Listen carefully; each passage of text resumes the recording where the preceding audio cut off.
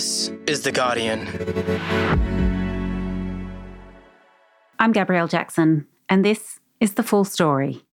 Well, it was a perfect storm at Sydney Airport this morning. The wet weather and a spike in holiday travel turning the terminal into scenes of chaos. The line at domestic departures was out the door with thousands. For weeks now, airports around Australia have struggled to cope as more people begin to travel again. With many cancellations, some passengers faced wait times of more than 8 hours, and that's if they were lucky enough to get on a flight. Huge queues, delayed or cancelled flights, and lost baggage have now become a frustrating feature of flying. The bag drop queue was out the door and overflowing into this area next to the main terminal. But for some people, the chaos has been more than an inconvenience. We live in Tokyo and we haven't seen family for a year. And once we got to Sydney, we'd been informed that the luggage hadn't come. I lost a total of 4 bags. It was myself and my 3 children. We did not receive our baggage until 4 days after we landed. My main frustration was just at no stage could I get reliable information. Sometimes they'd say they found the bags, sometimes they said they hadn't. It made the experience incredibly frustrating and overwhelming. And the employees at the call centre must be losing their minds. We've always chosen Qantas because our theory was at the time I'd rather go with someone a little more expensive, comfortable in the knowledge that we'd be taken care of. And this was a case where Qantas absolutely failed us. Today, we're speaking to a family left stranded without a wheelchair at Sydney Airport, and we ask, how did we get here? And when can we expect things to get better? I think there's a consensus among senior industry figures that it's going to be like this for years. And, unfortunately, those peak travel periods like school holidays, they're probably going to be terrible for the foreseeable future. It's Monday, the 11th of July.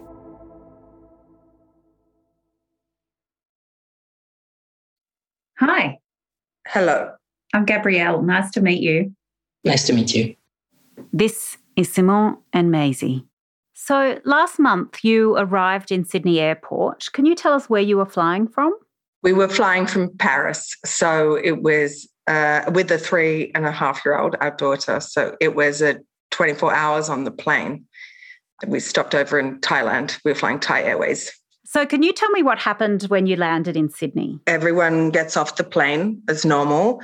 We get to the air bridge, the sort of accordion part that attaches to the door of the plane.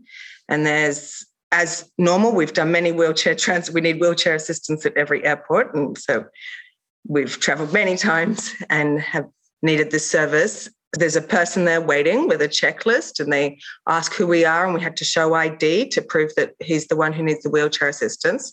So they had the checklist and they ticked us off, but they didn't have any wheelchairs or any personnel. And they said, we'll come back when we have something. I mean, at some point we found a chair that we had to share with an old lady with a club foot. And we waited for more than an hour for somebody to arrive. So what did you do while you were just waiting there? Well, trying to entertain a 3-year-old after 24 hours journey. You must have been in pain. Yeah. I mean, anyone's in pain after a journey like this, but when you have a disability on top of it, it really adds to the fatigue and pain. You're very uncomfortable and vulnerable. I have a spinal cord injury, which creates a partial paralysis and pain and fatigue. He was shot in the terrorist attacks in Paris about 8 years ago, and he's got a partially severed spinal cord. So he's got partial paralysis from the sort of neck down and can walk a few steps with a cane. Otherwise, any long distance, like at the airport, he has to be in a wheelchair. We were at the zoo the other day and he's in a wheelchair. Because of that spinal cord injury, severe neurological pain. So he has severe pain, like his arm's on fire all the time. And when he's tired, the pain signals increase massively because the body just can't keep it together anymore. So he is severely disabled, and that is he's classed as severely disabled in France. So did you think that they had forgotten you and that you might just be stranded there? When we were waiting in the air bridge, I suppose it must have been after about 20 minutes had passed. As I'm sitting there on the floor and Simon's leaning against the wall and the other poor lady's sitting on the plastic seat that I found, a moment when I saw the air hostesses all exit the plane and the pilots and I saw them leave was when I knew we were in trouble. Now there's no one here. I thought they had forgotten us because there was nobody in the airport. We couldn't see anything. Nobody told us anything. By the time an hour had passed, it's about 9:30 p.m. at the airport, all the shops are closed. We weren't really talking a lot because we were so completely exhausted, and I think you were trying to manage your pain. Yeah, and I mean, it's, let's say I was too exhausted to complain, and I'm French. I can complain when I'm exhausted usually. So how did that make you feel when you were just sitting there in pain waiting? I felt really humiliated because this is my country and I've dragged a 3-year-old and a severely disabled man across the world, and I felt like I'd brought them to just a place where they're going to be treated bad. I started being angry the next day when I really thought about what was happening, angry for the people needing assistance, angry for the people working there. It's hard when you have to provide this kind of service and you can't do your job well. It's hard. Like the lady was mortified, and she's not the problem. Also, it's not like you have a lot of choice. If you go to Sydney, you arrive at Sydney Airport, you cannot play the competition or something. So it's the most captive audience you can have is handicapped person arriving at your airport. So I was angry because it's not charity work. It's not a charity. Every single person who books a flight pays airport taxes, and those taxes are supposed to pay for the wheelchair service. So it's not because they're nice, they let him have a wheelchair. Every single person who flies out of Sydney Airport is paying for him to have a wheelchair, and there wasn't a wheelchair. So what happened when the worker eventually came with a wheelchair? Well, let's say she was very nice. She was mortified again, really apologizing and stuff. The wheelchair was in terrible condition. And, well, otherwise it was really easy. There was no line at all.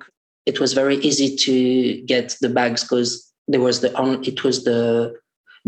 only left in the carousel. So when the woman arrived, she apologized because she's a normal person.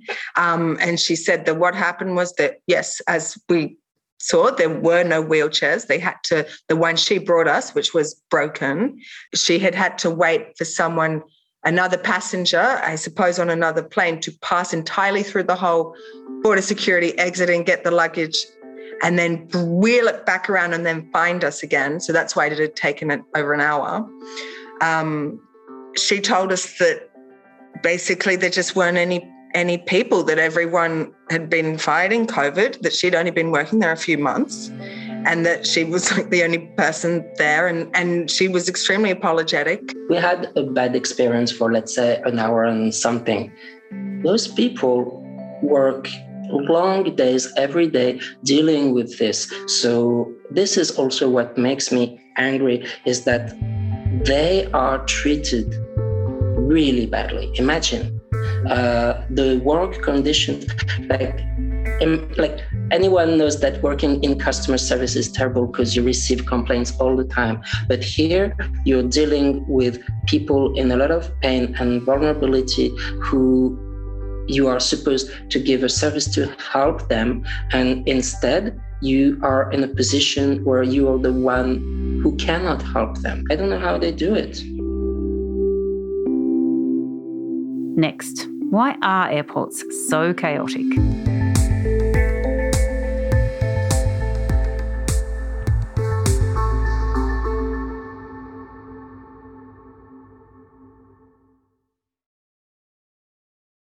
Elias, what do you make of Simon's case, given the chaos we're seeing at airports across Australia right now? I think Maisie and Simon's experience Part of that is the shortage of ground handlers. Elias Vasante is a reporter for Guardian Australia. And how when there is one fire for them to rush to put out, it's the people who aren't delaying a plane or clogging a security line that get overlooked.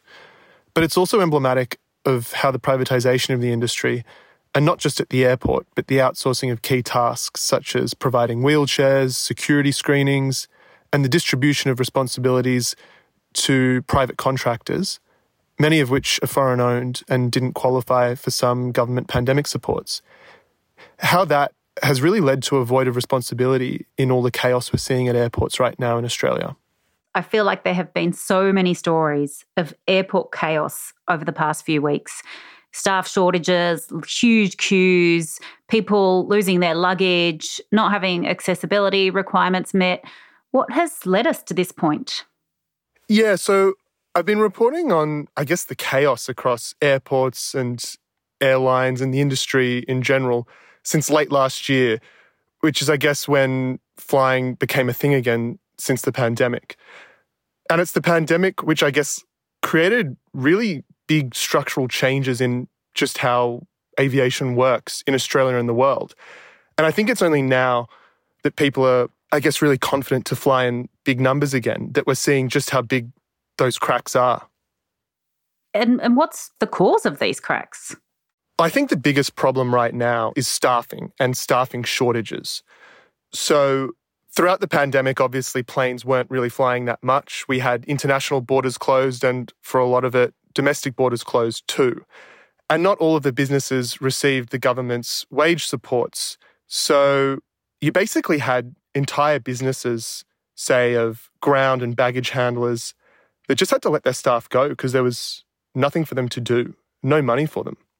And so when flying, I guess, really started taking off again at the end of last year, you had an industry with very little notice that the borders were reopening, scrambling to rehire staff and be ready for travellers and planes to take off again. But it wasn't as simple as just rehiring all the staff they let go. The tens of thousands of people who lost their jobs in the industry, they're not really that keen to return to an industry that they'd been working in for years, even decades, and then all of a sudden drop them just like that.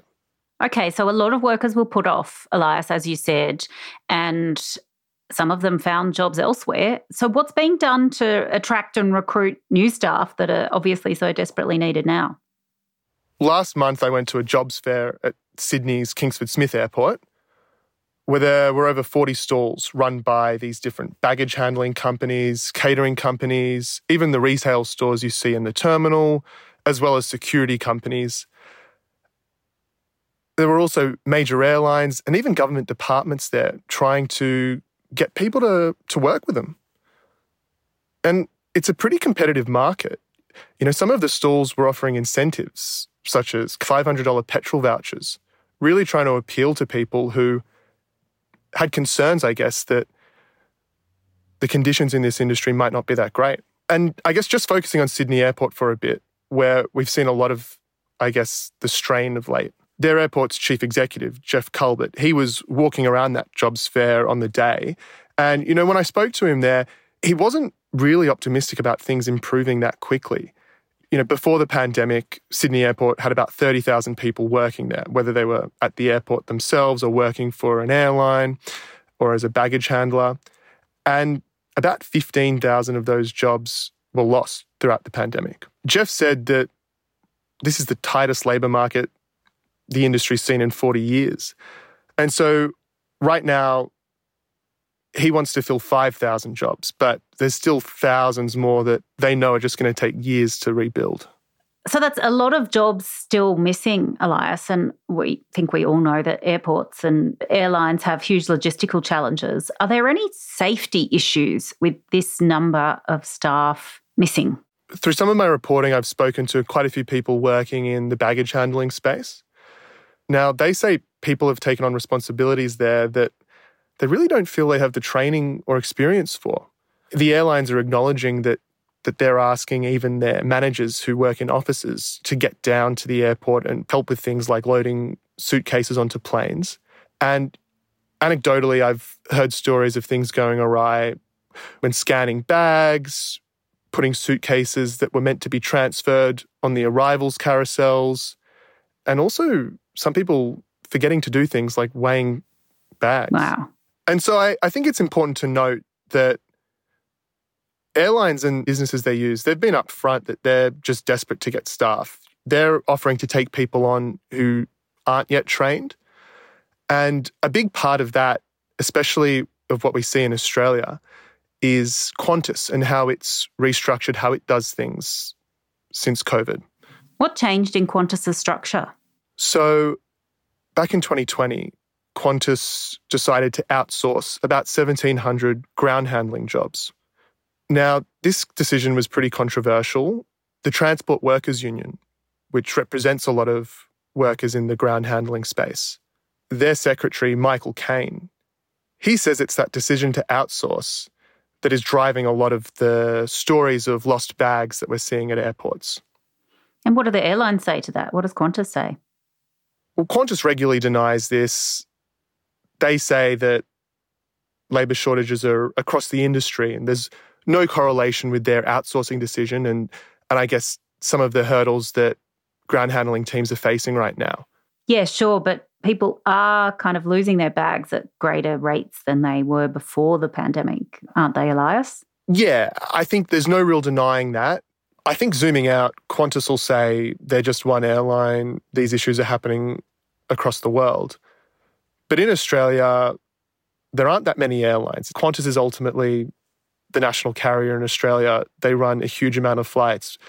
And when they make a big change in how they're structured, you can't really ignore the impacts that it'll have at airports across the country. I mean, there are some airports which are exclusively served by Qantas flights. Now, the TWU, they link that outsourcing decision to real concerns about safety standards. Now, while Qantas furiously denies that, I guess it's important to look at that concern in the context of just how airports are functioning right now. There's chaos pretty much across the board, especially at peak times. And when you've got staff who might even be working, checking in people's bags, when they're copping complaints from disgruntled passengers who've had to wait hours at a terminal or are complaining about a lost bag, it can really start to weigh everyone down and have a toll on your workforce. Additionally, from a safety perspective, all of those queues that are snaking around terminals, people spending hours inside in an enclosed space, I don't think that's a great thing during a flu and COVID wave. All of this adds up, and I think it creates a bit of a domino effect across the industry and just creates further chaos. And in addition to that, Elias, we're having some natural disasters. There's flooding at the moment in New South Wales. Is the weather contributing to any of the delays? You're right. Definitely flash flooding warnings, wet and stormy weather. These things don't help aviation. For instance, they can cause a real crush at airports. People often tend to take cars when the weather's worse. And there's definitely been quite a few cancellations, delays and diversions, especially across eastern states, as it can be really tough to land in things like heavy rain, winds and fog. And this is all happening during the peak travel season. And I think airports across the country, certainly Sydney, Melbourne, Perth, they're seeing record numbers of people go through their gates, back to pre-pandemic levels. And coming into the frame now is soaring costs of fuel. Airlines such as Qantas have said they're cutting down flights as a result of that, just because the margin of profitability is so much tighter now because of that fuel cost. So we know there's a problem, undeniably there's a problem, and I imagine more and more people are just going to want to start travelling again. What has to be done to fix this? It's really hard. During the pandemic, the aviation industry ground to a halt very quickly. And now we want it to suddenly rise back up to what it was before. A lot of the people I'm speaking to say that just isn't realistic. I think a key part is that, those tens of thousands of people across Australia who lost jobs at the drop of a hat, we lost experience, years of expertise, and there isn't really a way to fast track that back into the industry. It's also just a really tough time for the industry to stand out in terms of attractive wages. For instance, when I was at that jobs fair at Sydney Airport, to work at a baggage handling company that is used by Qantas, you'll get something like $23.40 an hour. And to work as a security officer, you won't get much more, about $24.10 plus an allowance of about $1.70 they're offering right now. That's barely above minimum wage. When I've spoken to ex-aviation staff, a lot of them have been able to get a higher paying job in places like hospitality and service industries. A lot of them still feel quite burnt by an industry that all of a sudden dropped them after years of service. A lot of people aren't necessarily persuaded to take the airport job. But a real challenge is actually getting these new employees to stay. Anecdotally, we're hearing that employees are quitting quite soon after starting, just fed up with dealing with unhappy passengers and tough conditions.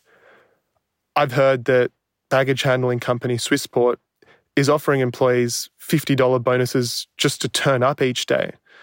And while those sweeteners might be in place now, the industry is just in a really bad place to be offering really improved conditions in the long term. And so those short-term sweeteners being offered, they're not really swayed by that. Yeah, so these are really hard problems to solve, as you've outlined. And you said it's not going to happen soon. But honestly, I think the question on everyone's lips is, how far away is soon, Elias? How long will it take to fix these problems? I think there's a consensus among senior industry figures that it's going to be like this for years. And, unfortunately, those peak travel periods like school holidays, they're probably going to be terrible for the foreseeable future. Even an airline like Qantas, which was lucky in that it was still able to receive billions in government support throughout the pandemic when a lot of foreign-owned operators and ground handlers that it relies on were cut off from supports. Though everyone in the industry will tell you this isn't just happening in Australia. While we might have some structures that make our cracks a bit more visible at the worst times, we're seeing this overseas in places like the UK. British Airways is cancelling more than 10,000 flights until the end of October. We've seen really long lines outside of Amsterdam Airport too. So a lot of these issues in aviation, they're global. And I think it's more of a question of the lessons we need to learn for when disruptions happen again. I really don't see any quick fixes for this. Thanks to Guardian Australia reporter Elias Visonte. We've also put a link to Elias's article about Simon and his story on the Full Story episode page. In response to Simon and Maisie's email about their experience, Sydney Airport said it was regretful that he wasn't directed to a seating area. They also said the booking of wheelchairs and the management of wheelchairs in the airport terminals is the responsibility of airlines and their contractors. Guardian Australia approached Thai Airways and their private contractor for ground services at Sydney Airport, Menzies Aviation, for comment. Neither responded to our requests. This episode was produced by Karishma Luthria and Alison Chan. The executive producers are Miles Martignoni, who also did the sound design, and Molly Glassy. That's it for now. We'll see you tomorrow.